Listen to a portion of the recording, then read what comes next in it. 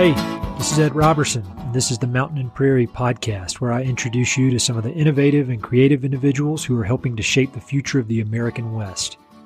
I meet most of these people through my work in ranch brokerage and land conservation, or through my hobbies and interests that revolve around spending time in the mountains. My guests include ranchers, writers, entrepreneurs, conservationists, athletes, artists, pretty much anyone who's doing important work and has an interesting story to tell. My guest today is Larry Yaw. Larry is a renowned architect based in Colorado's Roaring Fork Valley, whose work connects people with nature using contemporary, sustainable, and conservation-focused design. Growing up in rural Montana gave Larry a deep appreciation for the utilitarian character of ranch homes and their thoughtful integration into the landscapes, aspects that form the foundation of much of his work today. Through his design, Larry has demonstrated a unique ability to pay homage to the past while boldly pushing beyond preconceived notions of architecture in the American West. If I had to use one word to describe Larry, it would probably be adventurous. A quest for adventure seems to guide all aspects of his professional and personal lives.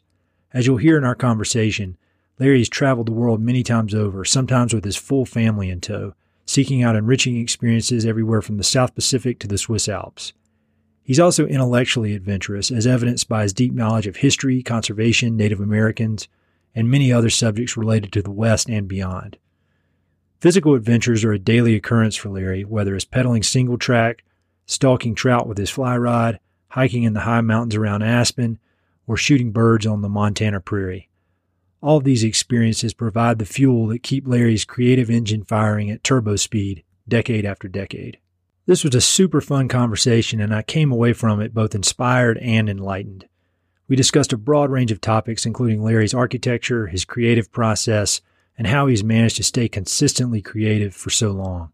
We chatted about his early years in Montana, some of his adventures around the world, and his thoughts on conservation in the American West. Larry is a true student of the West, so he had plenty of book recommendations, which are always great.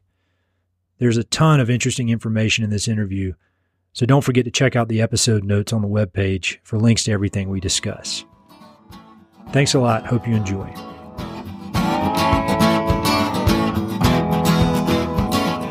When you meet somebody at a cocktail party or on the ski lift and they say, "What do you do?" How do you answer that question?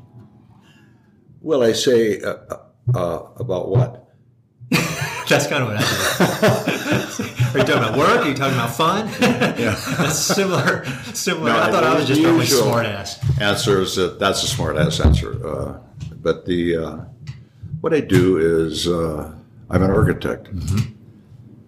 and I am a grandfather, and I spend as much time outside as I possibly can in a variety of things. But nature is my sanctuary.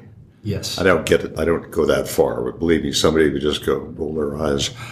If you said, what I do, I travel to sanctuaries and wild places. Uh-huh. They roll their eyes, of course. So I keep it simple. And if it goes beyond that, well, what kind of architecture do you do? And I would answer that as I am hell-bent on creating a fit between contemporary architecture and nature. Mm-hmm.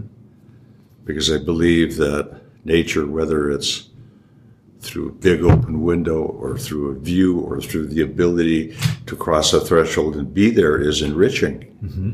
to your life. And so the connection to nature part is a big part of what I just said in connecting, but I'm contemporary by persuasion. Sure. And there's some really nice stuff in Boulder you see popping up in little places. Uh-huh. There's some right in this neighborhood. Well, like this neighborhood, or their neighborhood, where it's really very tightly graded. Uh-huh. Neighborhoods have been plopped down in the 30s or 40s. Little repeated prototypes. Uh-huh. But some of them are getting some magic put on them. That speak of today's taste, today's world, sure. Today's culture. Post-millennium thing. God. Sure. So, I'm not at all an architecture expert, but when I look at your work, I see that it seems that it takes into account a lot of the history of the West, and then kind of the classic architecture that people would think of when they think of the West. But then it seems that you're adding a more some contemporary touches to it and kind of pushing it forward a little bit. Way forward. Is that accurate? And being born in Montana was amazing to me.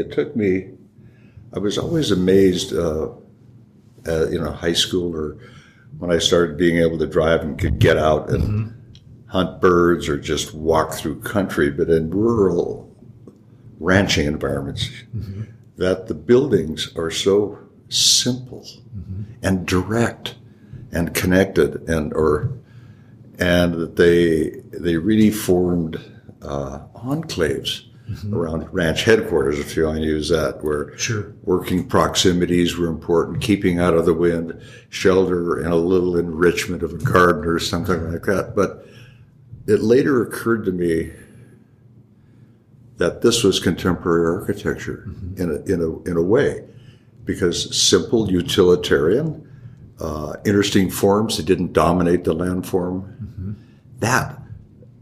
Boing, that light went off. That was so at that age, it started going off. It did. It started going off. I didn't connect it till I was then actually studying architecture, but then it connected. Sure. And so there's a respect for landform, land use, and man-made object upon it were out of need. And a lot of these ranch compounds would be started with a small, structured place to live, then children and more cattle came along, or sheep or goats or chickens, and they had to add on to it. So it was an architecture, an additive kind of forms. Sure. But they always respected where the sun was, where the snow didn't slide, access, winds, all those things that came natural to a rancher were things that I learned should come natural to an architect. That makes sense. And so where in Montana did you grow up? I grew up in Great Falls. Okay. Yeah. And went to high school till I was a senior, then to Sarasota, Florida for my senior year. Okay. Which is another aha moment. What did you learn there? I would imagine that. I learned that there was a whole different way to embrace life. Yeah. Just different activities, different values. I painted in high school. Okay. And played sports as well. But the painting part was sort of regarded as a sideline sissy. Yeah, it was so macho. When I got to Sarasota, that's cool. You paint? Wow. Show me your stuff. And it was embraced as strongly as a part of your part of your character as was, running a touchdown. Yeah, that's neat. So that was a whole different change in cultural mindset for me. And it was water skiing and traipsing through cottonmouth-filled, swamps, chasing wild turkeys and hunting that. And I was still hunting and all that stuff then. But and so at that point, and so did you go to college in Washington State? Is that correct? Well, there was a series of things from Sarasota. I then had started playing golf when I was in high school. Got it. And so I wanted to play golf and study engineering, because at that point we were in this technological lag between Russia. So everybody made heroes out of engineers when they came to speak in high school. So boom, I went to Florida State. Okay. Studied engineering, did not turn me on at all. There was this. Was it the lack of artistic? Yes. Okay. I mean, in those words, sure. That's a simple way to say it. Sure. So then I finished that and went immediately since that. I went to more undergraduate school, the University of Washington in Seattle. Okay. And that was another aha moment. I mean, it all came together. Passion, intellectual interest, the whole deal. Artful, being artful. Finished that, and those were the days when, to go to graduate school now. I've watched these kids fill out thousands of forms, compete with thousands of people for that. Well, I got lucky, and I was so turned on Washington, I took a lot of liberal arts courses, and at the end of the year, my graduating year, they told me I had Phi Beta Kappa on me. Not bad. Are you kidding me? and it was the top of my class. But it was because obviously you were working hard, but you just loved it. It was passion, passion driven, and that served to. So in those, as I use this paper trail to make another point, my dean, who became friends. In fact, my thesis was a mountain village, a ski village, but not near parking. You had to tram up to it. So that was, anyway, we got on a big boat in Lake Washington, and I brought by then our professors were all friends. It wasn't like, march me through the grade point and stuff. We had the final thesis review out on this kind of yacht with all the professors. And then we went through it all, cracked the bottle, and had a, fishing good time together. Sure. And that was a nice way to leave. But where was I going with this? So there's two things that happened. So my dean, who was on part of that, just calls up the dean at Harvard and the dean at Columbia and said, I got this guy, and he needs a ride. Done. I mean, that's how simple it was. That's how simple it was then. And I went back to Cambridge and looked at Harvard, and I talked to all the students. I thought that was better than talking to professors. And they were, like graduate students too, bitching about everything.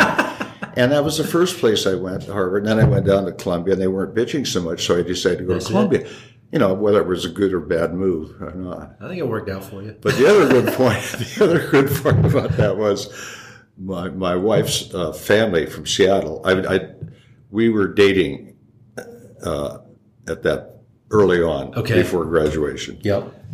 And her parents were, I would say, in a old family status in town. So, like revered sort of thing.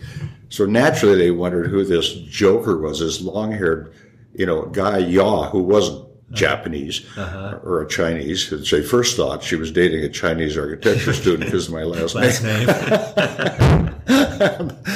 Anyway, so when we came back from some presentation deal, Phyllis and I relayed this Phi Beta Kappa, top your class, and he just got into Columbia. Things changed. That was the other aha moment. I was finally okay.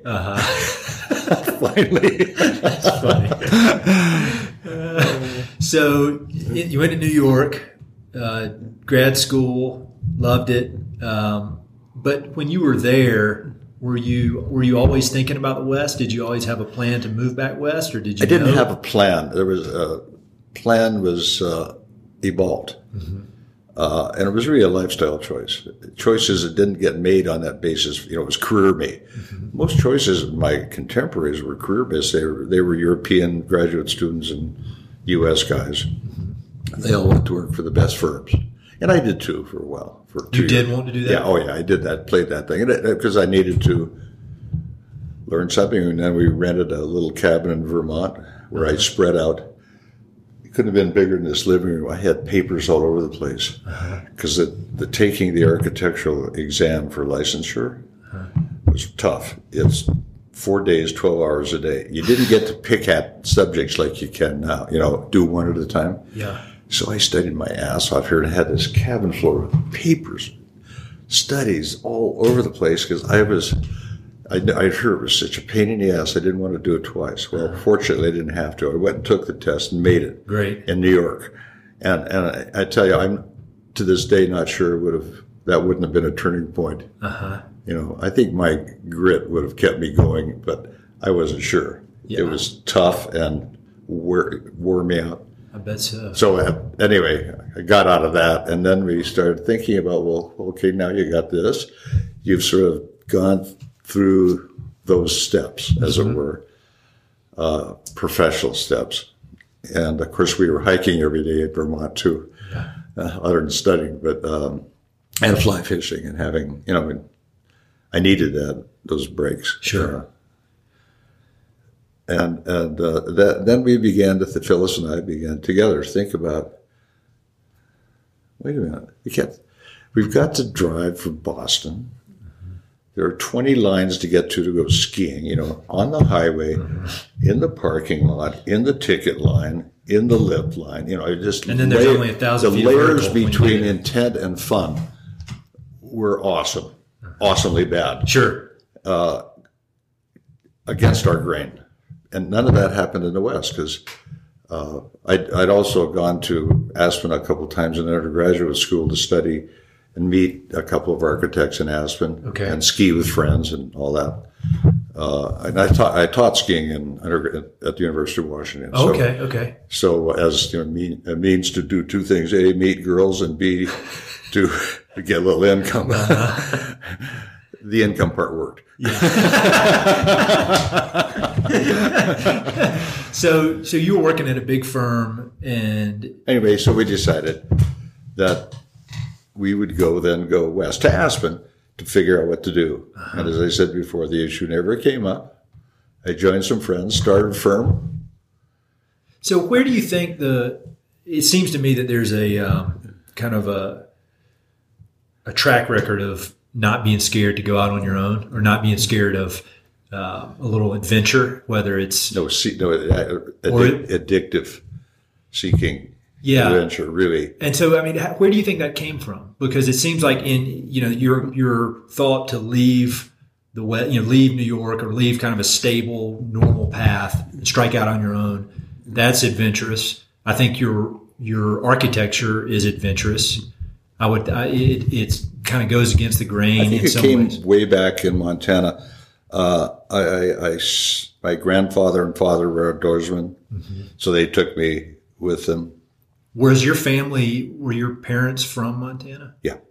Wow. Yeah, several generations back. Wow. Yeah, well, that is adventurous. Yeah, and so I was, how rugged individualism. Like we talked about, you taking your kids for a hike and burying them in the pleasures that they never would have understood to be part of their lives. Well, that's kind of it happened to me with fishing, hunting, camping, horses, my aunt's ranch, all that stuff. Did you have siblings? Pardon? Yeah, I had one brother. Okay. Yeah. I'm sure you guys had some adventures, huh? Yeah, we did. He wasn't at that point. He is now as adventurous as I was, or didn't poke it. So I would get either a friend, we'd ride bikes out with our 22s, and go shoot rabbits and that sort of stuff. And then we'd ride bikes out further and just walk in the prairie. And so I always or on my own. And there were a lot of it was on my own. And that's kind of a quiet trademark, is that when I couldn't find anybody to do it with, that remains today. Yeah. I just go do it. And I, first of all, found the kind of excitement in what's over that ridge, what's at the end of that valley. And I was always rewarded by these sanctuaries and excitement. And I just sit there and let it be embraced by this stuff. And there was a satisfaction of completing an adventure, starting 1A, and being rewarded by it. And I think that just sort of fed into my life. And when my parents, we went to Sarasota, Florida my senior year because my mom had MS and there was some alleged guru who was there. So that took me there. I bitched and moaned all the way down. Probably, I think I did, Amy. Yeah. I was told I did. And when I got there, God, the light went on, how cool that was. So I was rewarded again let's call it an adventure, but I was placed in a place that I didn't want to be, and I loved it. I learned to love it, or it loved me, or something, There was a fit. Sure. Well, I think a lot of that is... So I think it's been that way, whether alone. I'd always rather share these moments with someone else or some group of other people. And Phyllis and I still do this. We just got back from walking over 100 miles through the Swiss Alps. Did you really? Yeah, maybe 4,000 vertical a day. Where was it? I mean, was it around Mount Blanc or something? No, it's Switzerland. Oh, okay. So that's France. Got it. Yeah. I started in Gstaad. We just went village to village over these passes and all that stuff. And so Phyllis, early on, was my partner in these things. She wasn't as sort of hike-oriented as I was. But, boy, I'm dog to it. I mean, she's an addict. Did she grow up doing outdoor adventure as well? In Seattle, yeah, not as much as I did. Her parents had a boat, which they went up to Desolation Sound. Oh, yeah, I've been there. In Canada, yeah. That's intense. Yeah, when I did a semester in Knowles up there, and I remember when the you'd have to really time everything with the tides because the tides were so there was such a huge amount of up and down that between the little islands, it's like a raging river. Oh yeah, no, they're called tide rapids. It was wild. They are. That was kind of my first real taste of adventure, where you had to kind of time things. Like you didn't want to get caught out picking, digging for clams or picking oysters off rocks. Sure, because then the tide comes. Because you may not be able to wade back. Oh yeah, I remember we were hiking along the coast at one point, and there are all these dead trees that wash up, and the tide would come in against those cliffs. And if you had to be out of there because all those logs would start moving around and smashing the cliffs, I mean, it's. That, coming from North Carolina, I just couldn't get my head around it. Well, that was her deal. And then, so that was mountains. And she skied, and her parents took her to Sun Valley, which they did every year. And she skied. So she was into outdoors for sure. Yeah. So it sounds like you've done a ton of international travel as well. Has that, I'm sure it does, but how has that influenced your work and your perspective? Oh, a lot. Firstly, not unlike Sarasota, seeing the way culture has culture and place has created placemaking and style, if you want to. I hate that term, but style in different places. Yeah. And it was like walking through hill towns and seeing these little spaces that we don't see here, absent of traffic signals and turn left and right, wayfinding and exploration. We're all part of that. And that's been, we've probably spent 9 or 10 months of our lives in the Argentine mountains. Oh, really? There, and Chile, and we also finished a trip in Norway hiking the fjord country last spring. So what it teaches you that, and our kids also, that not everybody is, sort of white and lives in suburbia. There's poverty, there's happiness in poverty, and there's black and white and yellow people all over the world, and they're no different than you. All our kids learned those lessons through our travel. We took them on in 1980. We just said, here's an adventure. We bagged everything. Told the guys working in my office that I was going to take 6 months off and have a sabbatical. And that resulted in a tradition in our firm where every year another one of our partners could take 6 months and do whatever he wanted with it. That's great. So we did. Took our little kids. Lindsay was 3. And then Kirsten, our oldest daughter, was 12. And we went basically around, when I say around the world, it was adventure by adventure, sailed in the South Seas, all over the place. And on a bare boat or with a captain where we didn't know what the hell was going on. And then, Australia and up to Indonesia and up to Kashmir. And we hiked for a month in the high Himalayas, bordering Pakistan and China and Kashmir. Wow. So the kids, we did that out of adventure. And we did it because we wanted the kids to get it, that they're not alone in the world, and there's no strangers in the world. I think that is such a great lesson to teach kids, because my wife grew up with a lot of international travel, and that was kind of her focus in college, and spent a lot of time in developing nations. And then we actually moved to Costa Rica for a year right after we got married. And I'd been to Argentina for a climbing trip, But that's when you get in the mountains, it's the mountains, and there's not really interaction with people. What part of Argentina? Mendoza, up Aconcagua. Oh, Aconcagua. Yes. Her son did the Polish Glacier. Okay, yeah, I did I went to the base of Polish Glacier and then went around it and went up. They did it because they met all these Swedish guys who left a ton of really cool stuff up there. They couldn't make the weather wouldn't let them go up that route. So they went up to this sort of little platform where there's all this stuff, oxygen, tents. These guys were beat up and on their way out, so they went that way. And they're technically capable. Sure. It's an adventure down there. Yeah. But yeah, I mean, so at age 30, I guess we moved to Central America, and it was life changing. It was a formative experience for me at age 30. Yeah. And it changed my whole perspective on really, one of the biggest things, and you can appreciate this, is how much stuff Americans have. Everything, from the massive houses to I remember we came home for Christmas and I went to the grocery store and there was an entire aisle of nothing but bottled water. I know. And it blew my mind. And I was thinking, I wonder how I would be if I'd experienced this at age 6 or 7. And so I think that's really, and I would imagine that international travel really has influenced your work.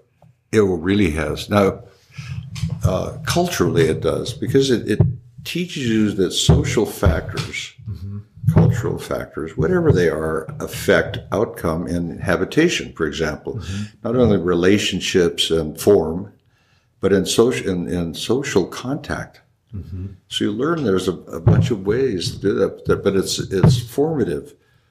And that if you take the time to understand the nature of a site, I mean the pure nature of it, if you take time to understand the history of place and the settlement, human settlement, and what it did or didn't do, there are lessons there. Oh yeah. To not do or to integrate. Sure. One question I have, I read a ton of history of the West, and there seems to be a disconnect between, when white people moved out here, it was because they wanted to be alone. The whole myth of rugged individualism. I want my 160 acres, be by myself. Nobody. I want to be completely self-sufficient. That's the homestead part of Western expansion. But now people are coming around and realizing that the only way it's going to work for any of us to live out here is cooperation, community, figuring out how to share. Yeah. And so how do you think about that when you're designing, when you're working in these mountain communities where there's this history of leave me alone and you're trying to build community? You're talking about the territorial imperative, I think, is what it's referred as. A couple things. I coach small, that you can live simply and in rich ways without having a show-off house, like you just sold your company and you want to build it bigger than the next corporate show-off down the road. So I really preach small, contemporary, and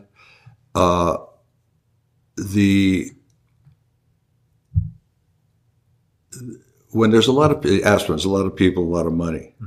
So I teach them to try to teach them through the experience of collaboration, to understand that you don't need to do it. The reason you're here is out there. It's not here. You should have, and don't make a master bedroom with a reading suite or that, because you should just sleep there and get the hell out, get up in the mornings and get out and hike. I love that. In the article your daughter wrote, there was a quote, and I have it here. It says, "I'm not going to design 3 little sitting areas around the master bedroom so you can sit inside all day. You get out of bed, you have breakfast, you go ski, you get out there." I love that. Yeah, that's exactly. And I use different vocabularies to try to, you get to tune into a person's core and try to, I'm not preaching or teaching lifestyle. I'm teaching how live rich, live of economic means in all ways. Don't throw your shit on the trail to, don't buy excessive thises or that's, don't have a TV in every room, whatever it happens to be, or what fits that deal. And sometimes I'm not successful, in all that, but it's a mantra. Sure. And I try to teach them that The process is a creative adventure. Get into it. I bet that's interesting trying to teach people, because I would think a good number of them, they're completely focused on the end goal, which is I want this great house in Aspen. But I would think that you miss a lot if you don't really immerse yourself in the process. You miss a lot. Even the whole firm, tries to make them authors of their own house, or strong participants in the creative process. So there's a reward in that, and having you kind of think about this, make a decision about this. I wonder if I made the right decision. All those things that accompany a courageous creative process. And in the end, they really appreciate, they feel like they have made their house. They have, like I don't back off to the point where I'm simply the instrument of their will. Because I enjoy, the whole thing too. Sure. But if you can make them feel like they had a very special part in the creation of saying they have ownership, and emotional ownership is a really cool kind of an outcome to have. Definitely. Even if I'm helping them get there. Definitely. Especially for something, for anything, but especially for a home. There's Then it's very personal. It's not, they're not representing stockholders, where they've got to probably be a little more, a little more conventional. And I teach them don't be afraid of whim. Don't be afraid of, understand that if you turn that corner and come to this space where the light comes in like that, and it only focuses on one tree, and the sun and the leaves are different 4 times a year. See, that's an aha moment. That's special about your house and your experience. Because it's all about experience in the end. It is. And it's about being a partner, not only with your wife, but with a team that has an end goal. And it might, that end goal is not a linear process at all. It's exploring here, learning, pulling in, integrating, doing this and that. Oh, yeah, and we forgot about the, places for your spoons finally. But, So when you're in the midst of this creative process, I love learning about creatives and how they work. I just think it's so interesting. And so when you are creating, is it obviously it's challenging, but do you really enjoy the creative process? Like, this is fun, or is it fuel? It's absolute fuel for living for me. It's that important. Every bit of it, enjoy the struggle, but it is a struggle, I'm sure. There are points, for the regulatory world is full of layers, and you got to go, you do it, but you learn either skills or process to make those with the pain in the ass parts of the process, the part that are not just create. But you can be creative, and you have to have those tools in order to be creative. If you understand that, and you go through and you deal with those things, you deal with them because they're another tool to let you be creative. Sure. So that process, I would imagine that process and the travel and just it seems like you're always out seeking new experiences. Is that what allows you to continue to be creative after all these years? Oh yeah. Oh God. Because I would think after a while, how do you come up with new stuff? But it seems like you're always getting new inputs, processing if you view every situation as unique, which it is, by the time you look at where it's located, the seasons, the time of day, the flora, fauna, the culture, the people themselves, the lifestyle they bring to this moment, everything is unique. Yep. All you have to do is understand that and let that play into the creative process. That way, it's just a rolling wheel. Sure. There's no conclusion to the creative juice. That's exciting. So when you look back at maybe, let's say, after 2 years after you moved to Aspen and been on your own, and then now, what's the biggest change in your work or in your outlook on your work? Probably a couple things. Either understand the purpose or purposelessness of overregulation. That's just a sidebar.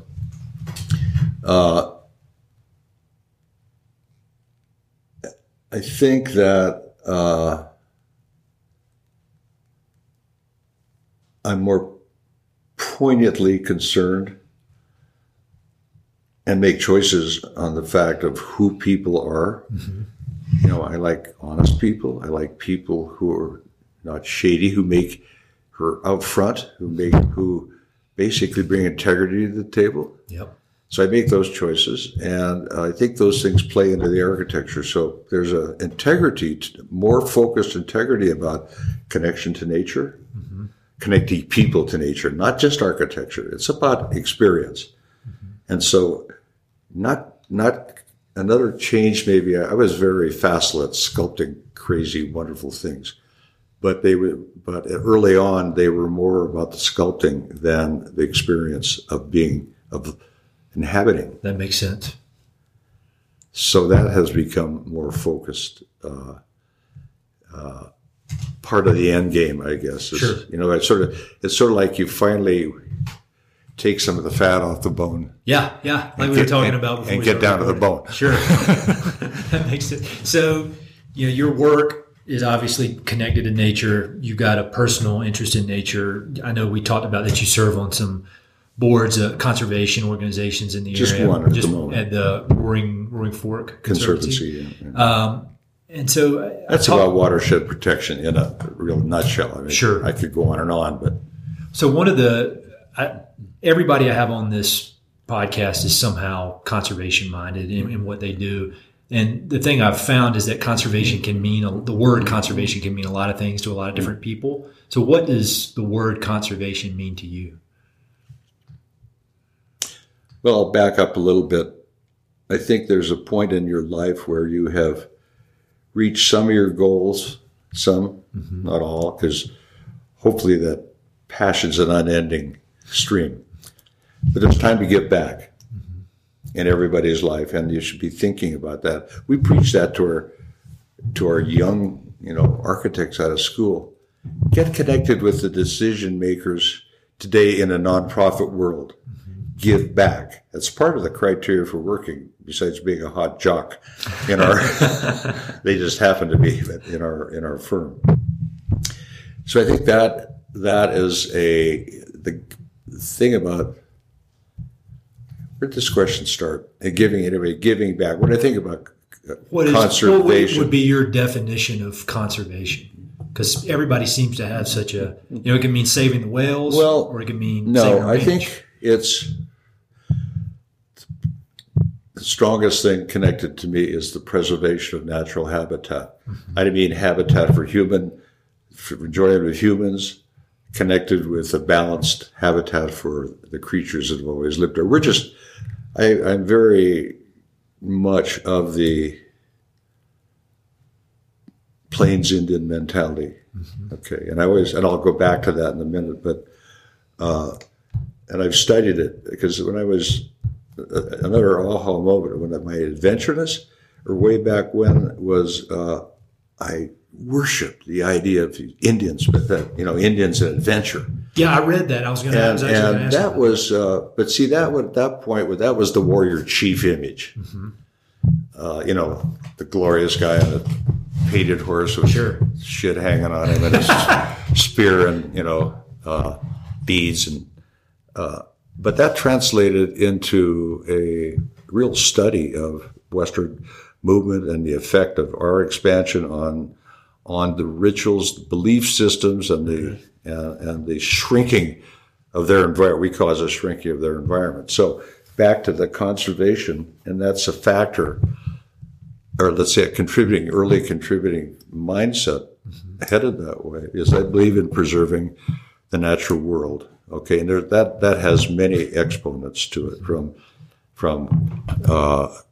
bitching about where oil leases are gotten, but anything having to do with preserving a watershed or the natural, even though we have paths through it, but let's say walking lightly in nature. Mm-hmm.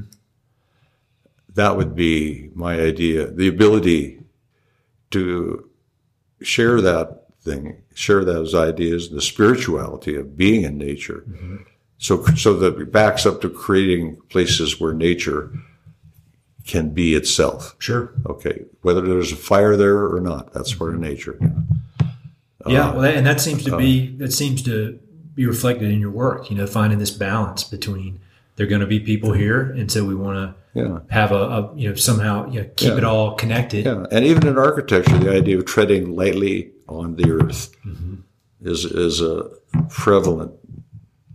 That's what I admire about your work that I've seen is that it's, when a lot of people think of moving to Aspen or moving to Jackson Hole, they think of building some massive log cabin that sits on. Jackson is logged out. And it's I feel like your work is much more respectful of the landscape. And in the old days, there were log cabins and that was the way to do it. But it seems like yours is. I've never done a log house, and I won't. Yeah, no, that's good. There are enough of them out there. and tied into this whole thing is the idea of sustainability. When you walk lightly on the earth, if you want to view a house or any piece of architecture as a menu, and you pick on the menu, you're picking on extraction of resources somehow. Yes. And, if you do it out of wood, there are forests that you can choose where the wood comes from, that it's part of a natural harvest or something. But that whole idea of sustainability has been another thing I plugged in way strong emotionally, philosophically, and choice-wise. Yeah. So when you're careful to make these choices that don't extract from wherever part of the world they come from, needlessly or unreplaceably. Sure. So that's more materiality, if kind of choices. Yeah. But they go way back to rainforests and to Brazil and wherever this stuff comes from. We're all connected. So I would like to hear more about your experience with the Indians, because I read that in that great article your daughter wrote, which I'll link that on the webpage so other people can read it, because she is much better at this stuff than I am. But it was an interesting thing. I said I was always excited in the adventure, the romantic version of, as a young guy to 11, age 12, my family took me to Browning, Montana. We had a cabin, we rented a cabin up there. So plunk in the middle of the Blackfeet Indian reservation. And don't ever say Blackfoot. It's Blackfeet. Blackfeet. Yeah. Okay. I mean, a lot of people sort of say Blackfoot, like it's past tense of Blackfeet or something. That was the core of the town, or these thousands of acres of Blackfeet reservation was. And there was, in this town, at the end of it, was a kind of a, Indians made backrests out of willows and painted them and stuff there. But there was this girl my age sitting in a white doe-skin dress with beads, vermilion on her face, ermine tail on her braids. I fell in love with her. 12. I mean, I was infatuated with her. And that infatuation, I just walked right up to her. And it wasn't like romantic. It was fascination with the whole Indian thing, with her as a person. Virginia Homegun. So we became friends. Oh, wow. And then, shorten that out, she invited me to have dinner with her family in the tent next door. They had a community dinner. I mean, this is all civilized stuff, by the way. Turns out her old man was the head of the Blackfoot Council. Wow.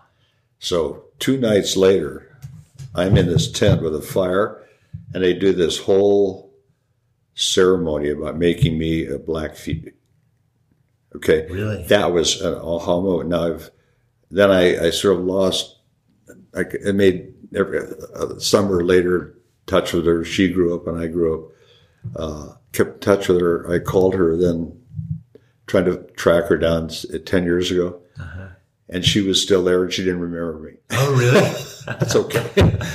But I said, it was so important. It was such a vivid memory and experience to me. I was really sort of shocked that she didn't remember. It wasn't that important to her. I was just another gringo. Yeah, that's right. So that was that. Then started translating to reading everything I could about, not only specific, people, Red Cloud or whoever it was, and what their war game was, what their attitudes were, their spirituality, their rituals that bound them to the earth. And it was all about balance, about we are just another two-legged version of buffalo. We all had, when they'd kill, for example, a buffalo, or they'd kill or wound a guy from a different clan, they would worship the spirit of that thing before they took the meat home, or before they walked away from, scalped him, or whatever it was. That's an exaggeration. Not often did they scalp each other. Sure. They waited till the white guys showed up. That was taking coup that counted. So what book are there? But anyway, then go ahead. Yeah, then I started. I've always sketched and painted. Okay. Always. So I decided, after going through I made a book on which Lindsay has, anyway, a whole book on pen and ink sketches all over the world. Oh, really? And then I went to watercolor because I could pack it in a pack. And then I got a studio in our house. I started oil painting. And the first thing I did was called a series called Once Proud. Mm-hmm. And that was tried to depict the American Indian. Once proud, their pride denigrated by the positioning we did with them. So I did this whole series, and I'm still doing it. I bet that's pretty emotional, doing that. Oh, it's way emotional, and it takes kind of a contemporary form. It's almost if you understand the title of the painting, you would get it immediately. If you walked up to it, I'm not sure you get it. You get some of it, but you wouldn't get that it is about depicting this horrible cultural positioning that we have. Everything from broken treaties to shitty land to, oh gosh, we discovered land on the land by treaty we gave you 20 years ago, so fuck you. Yeah. That kind of stuff. Sure. So I tried to depict that Once Proud, but now denigrated sense of being that is either tribal or individual, because you're an individual in the tribal. I mean, you get a check from the BIA, and your dad went out and spent it buying booze, so why shouldn't I? It's a free ride. But notwithstanding, and the values of their heritage that are lost through sort of white man's ways and living off BIA checks. These things about beating and art form don't get passed down from mother to daughter. Yeah. So it's all about all that stuff. I'd like to see that at some point. That whole series of paintings. Yeah. Are there any books that stand out in your mind that everybody should read about Indians, Native American culture? I'd probably have to send you the list. It's my bookshelves. That full. The last one I read was the story of Red Cloud, who was a war chief and a fabulous tactician. I could send you all these if you want. Sure, I'm always looking for good book recommendations. But see, it talks about people not as a great war chief, but their mindsets and how he outflanked these stupid bluecoats, who were trying to chase him down constantly. And I love that because you learned about the sort of, the Custer deal. Custer was an egocentric fucking maniac. Oh, yeah. Was only interested in self-promotion, basically, and he got his ass trapped and shot him. Yeah, but, there were a lot of people like that they had different purposes. There were some, read about the Kit Carson chasing Navajos, or about Cochise and how he, outthought in terrible, harsh environments, outgunned with 10th people. Sure. And it's not just about them winning; it's about how they did it and the belief systems that about being part of the land that was being shrunken, and how that fired their the warlike qualities of these people who didn't live warlike really. Yeah. Until we showed up. And they had to. I recently read one called Empire of the Summer Moon. It's about the Comanches. Yeah. I thought that was that's a Comanche deal. Yeah. Tough babies, weren't they? Really tough. Yeah. It's insane. And that's one of the ones I've read long ago. But that's kind of a mainstream one, but I bet you've got some pretty good ones that I would have. I got a little more historically researched, Sure. Yeah. Well, I'll get that list from you because I would love that. I read another good one that I read is Blood and Thunder by Hampton Sides. That's really good. I couldn't believe how good that was. Sides is a great author. Yeah, he is one of the most talented authors. Everything he writes is just amazing. Yeah. Blood and Thunder was, I should have put that down there. That's one of the really great, and so is he as an author. Sure. I need to read everything he's ever written. Yeah. Well, I've got some questions that I've asked pretty much everybody I've had on the podcast, and I've gotten some pretty interesting answers, and it's good to kind of compare and contrast. Sure. This one, while we're talking about books, are there any favorite books or books that you recommend to people time and time again over your career? And it can be about architecture, it can be about the West, just a book that's been important to you. I'd have to say the ones I've recommended, other than mindless fun, like espionage bullshit, you read airplane novels, would be C.D. Seides. Blood and Thunder would be one I've already recommended to a lot of people, and I'd use that because he deals with everything. If you want to use the term conservation. The deconstruction is the opposite side of conservation. And the deconstruction of these lands that were fertile to the meaning of being as a group, a clan, a tribe. Yeah, I thought that was...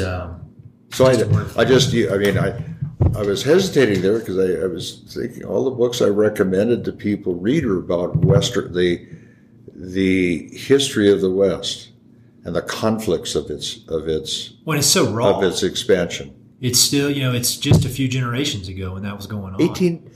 This all started in the 1840s, late 1840s, 1850s were hot spots all over because people were trespassing, as it were, into where considered trespassing into either lands they had or were given, but mostly had for generations, hundreds of years. And, of course, it began when the horse came up through Spain, but the Spaniards and conquistadores. But that changed the whole deal for the Indians, whether their movements and how much they moved, and that was a big change for all the West. But anyway, those books are the ones I've always recommended to people because most people don't have a bloody clue except having memorized some dates in history courses. It is really amazing how people. It's about people. Yeah, and it's about mindsets and about the expansionism was that's all, I get that, but it was and the idea of just I made it this far and I didn't get scalped and all that stuff was okay. That was a good end game and protecting my family and all that stuff. I mean, I'm going to have to hunt on these lands, but there was it wasn't even a question. Was there any honor or principle to what to do or not to do? It was all about us, me, and expand at all costs. Territorial imperative, riches, mining. I think that's interesting what you said, that it's all about people, because I read a ton, and I found that just reading straight up history books is boring. But if I read a biography about a certain person in a certain time frame, then it's so interesting. And then there are all these different ways you can jut off, and you can, they'll mention another person, and you can read a biography by that person, and you start kind of putting it together. That's kind of like this podcast. Yeah. Even about like the book Gentlemen of London. You've read that? No, I have not. Oh, it's about. Is it called Gentlemen of London or something? Gentleman's the wrong term, but anyway, it's about Edward R. Murrow and all these guys who were trying to influence Roosevelt into joining England against the Axis. Okay. And all the personal stuff. That's what it's all about? Yeah. Harriman was there. Averell Harriman. I mean... Yeah, I need to read that. That sounds great. Do you have any documentaries or films that you love or that have been important to you? Actually, most recently, Peter McBride's did a little movie, and the book about the green, going down the Emerald Mile. Emerald Mile. That was great. I mean, that's a book, not a documentary, but it documents the thing. The documentary you're talking about, was it about that boatman in the Grand Canyon? No, it was about the Grand Canyon itself. Oh, about the Grand Canyon. Yeah. Okay, I've seen. Yeah, I'll look that up. It probably because it's. I have a lot of opportunity in Aspen that we can see a film fest every night. Sure. Practically the Institute or wherever, 2 film fests. So I don't go for entertainment more. I think I go for when things seem to align themselves with my growing or in-house interests, hard interests. Yeah, so I'd say that the... I'll look that one up. See, that's exactly why I ask. I get all these good book recommendations. I know. I get this. This is a search for a book Even list. If nobody listens to this, I win. I get book recommendations. So you obviously do a ton of outdoor recreation. We didn't even really hit on that, but hiking, mountain bike. When I talked to you the other day, you just got off your mountain bike. What else do you do? God. Everything? Hiking, camping, backpacking, mountain biking, road biking, fishing, hiking, fly fishing, bird hunting is a big passion. I returned to Montana and South Dakota an addict. I bet so. But that's from, being smart about my grandparents' father were bird hunters, upland bird hunters, pheasant and Hungarian partridge and sharp-tailed grouse and all that crowd. Is there any hobby you have that would be surprising for people listening? That would surprise them? I don't know if the painting would surprise. See, I paint for me. Yeah.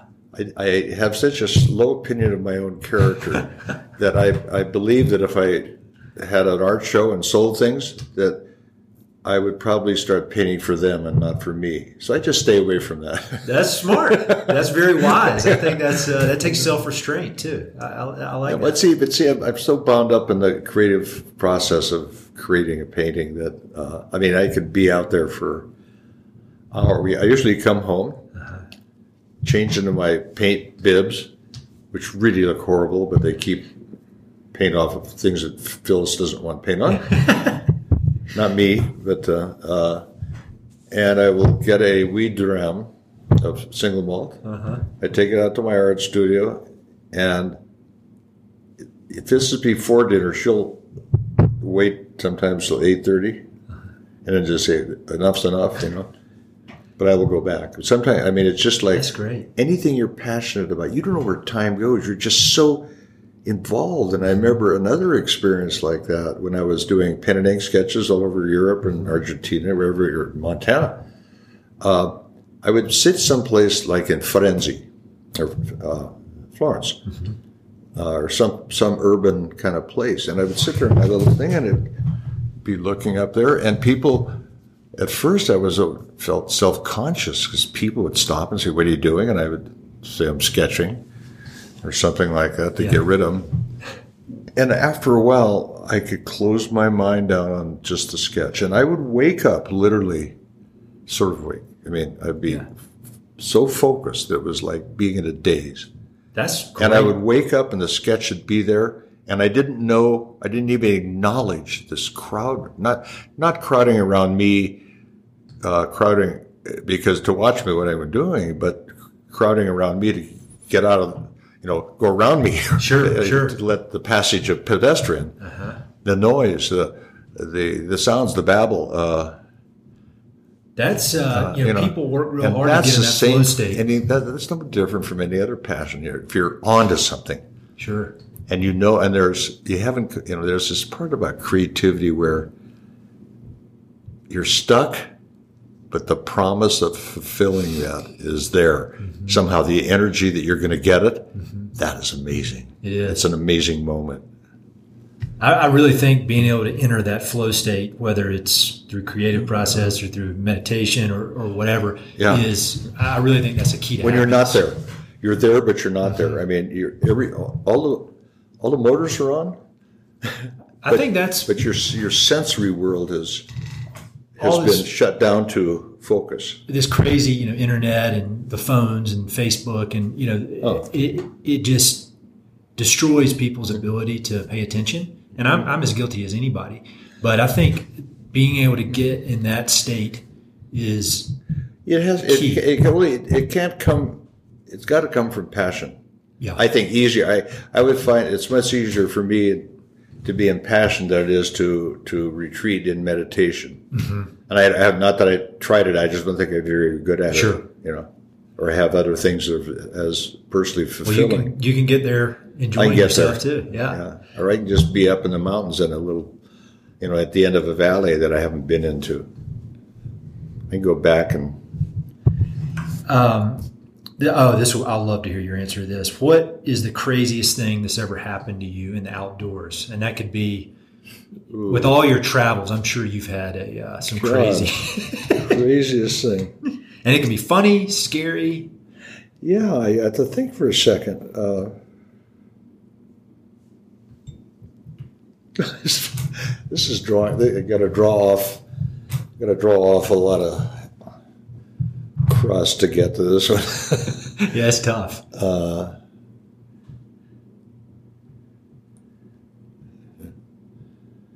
Well, I don't know why I come to this. I was had skied over Crested Butte from Aspen, and I was on that other side of the mountain. Mm-hmm. And down a little lower off the the 12,000 feet that I'd climbed over. Mm-hmm. And I climbed over with others, but then they went on to Crested Butte, and I think this is the way it happened. But anyway, I was out there in this bright day with wonderful snowfields, and in that part of the altitude where you're interspersed parks and trees, that. And I ran across this guy. He was coming up the other way, and I went down to him. There were only two of us there. It was Yvon Chouinard. Was it really? Yeah. Wow. And he did. I said, I'm Larry, and he said, I'm Yvon. I said, because I kind of recognized Yvon Chouinard. Yeah. So we passed a couple words. There was no great, spiritual exchange or anything like that. It was just, we were both there for our own version of the same reason. Very interesting. He's one of my heroes. Well, mine too, for many reasons. Giving back, inventive, starting a company out of passion. Yes. Not afraid to take his own path. No. That is. And he's giving back a lot. And I re-met him at a film fest in Five Points. Okay. At Carbondale, and I mentioned this to him, and he, again, just like the Indian girl. Yeah. Yeah. It wasn't forefront in his mind. Yeah. That would even happen. Wow. And I was sort of, what do you mean it wasn't important to you? That's great. This is another question that I'll be interested to hear your answer to. What is your favorite location in the West? And it could be a trail, top of a certain mountain, a lake, town. Yeah, favorite location in the West. It would be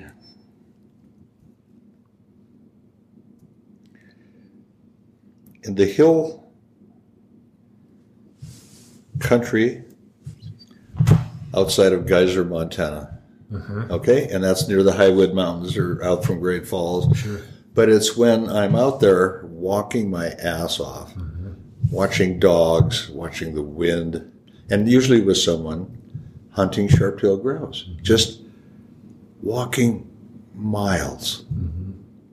And And I don't know if there's too many parallels to that, but that's the one that flashed it. That's it, yeah. To me, yeah. That's a great answer. But it's it's broader than place. Mm-hmm. Clearly, that's the one that just most recently came to my mind, and that is because also it's like real prairie grass. It's like buffalo grass. Yeah. The shit they ate on before Supposed to be before all these fields of wheat and stuff came about, and that's a great answer. so it was native. It was as it was, and you could see mountains in the distance, or climb these cliffs, or you climb these buttes. I didn't climb them because there's too many rattlesnakes. But that's part of the deal. I used to, when I was a kid, 11 years old, I had this fly rod, and I'd attach a copper wire with a loop on the end, and I'd go rattlesnake hunting. And I could sell them to the vet. Oh, wow. Who milked it. So you just scoop them up with the fly Well, rod? yeah. And then I had this big glove. It scared the shit out of it. There's a snake. You got him by the neck, but he's not happy. We're hardwired to be scared of this And thing. so these big, no fang could get through these. You grab them by the neck and just hope you did. You shove them in a gunny sack. There's usually two of us. I mean, and sometimes we just had to put them on the ground until they quieted down, put a fork over their, like a fork, nail their head to the ground. Not killing them, Sure. of course, but pretty wild moments. That is wild. Wow. So this is another question I'll be interested to hear your take on. What do you think the biggest challenge and or opportunity facing the American West is currently? I think they're the one and the same word as I use in architecture. Impediments are only opportunities. Mm-hmm. So what is it? I think water and water quality probably are going to be where the next war of the West is fought. And it's being fought in regulatory worlds all over the place. Yeah. Water rights, water quality, water use. Mm-hmm. There's a whole lesson, even for ranchers, into there's a use it or lose it. Oh yeah, part of water, as you know well. If you're selling ranches, you know goddamn well. Yeah, and I'll tell you, the more I learn, the more I realize how to be more sustainable in the way you irrigate, and if the laws would let you dump that back into the river, the stuff you didn't use. Mm-hmm. Then you wouldn't have to in the fall, crank up your pump meter to use your allocation of owned water rights. Yeah, out of fear of not. So I think water, and that implies everything from riparian quality to the clarity and enrichment of rivers for fishing and use and enjoyment. That backs up into watersheds. Mm-hmm. I mean, it goes forever. But if you want to bring it down, I think that's my answer. I think that's a good answer, and I think you're not alone. In everybody I asked that question to, I bet 80% of the people say water. There's no way around it. It's, whether you're a rancher or whether you're just a straight up real estate developer. Yeah. No matter what side you're on, it's going to be an issue. Right. Then one more kind of quick question. Well, you don't have to give a quick answer, but if you could go back and give yourself, when you were graduating from architecture school, say you just got out, and knowing everything you know now, and you could give yourself some advice, what would that advice be? The advice goes beyond architecture school, goes to what I give my kids. If you're lucky enough to find your passion, follow it, irrespective of where it takes you.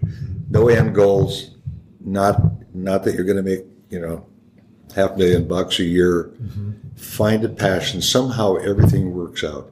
Mm-hmm. Learn it, follow it. And I did that. I didn't know I was doing that, though. Mm-hmm. So there's no shift in the paradigm for me because I got lucky. I was the blind squirrel that finally found an acorn.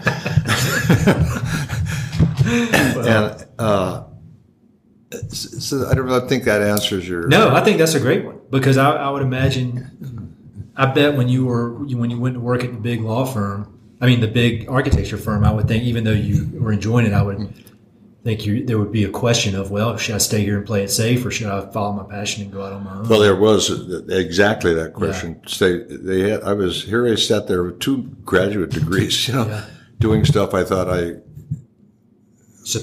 could do, but I didn't think it was in one firm. It takes bravery. And I just sat there and did this rudimentary shit. But I, all along, was always going to be my own man. And so it comes through. It comes through in your personal life, and it comes through in your work. Yeah. And that was important to me. It was important to me to learn the tools and to assert myself toward that goal, which I did sort of out of accident anyway.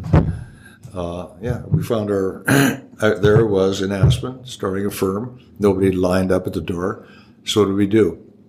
We set up a darkroom, took black and white photos, and we went skiing. And it was on a ski lift that we met this guy that says, "Oh, you're a young architect." And I'm sure he was a developer, but a really nice guy.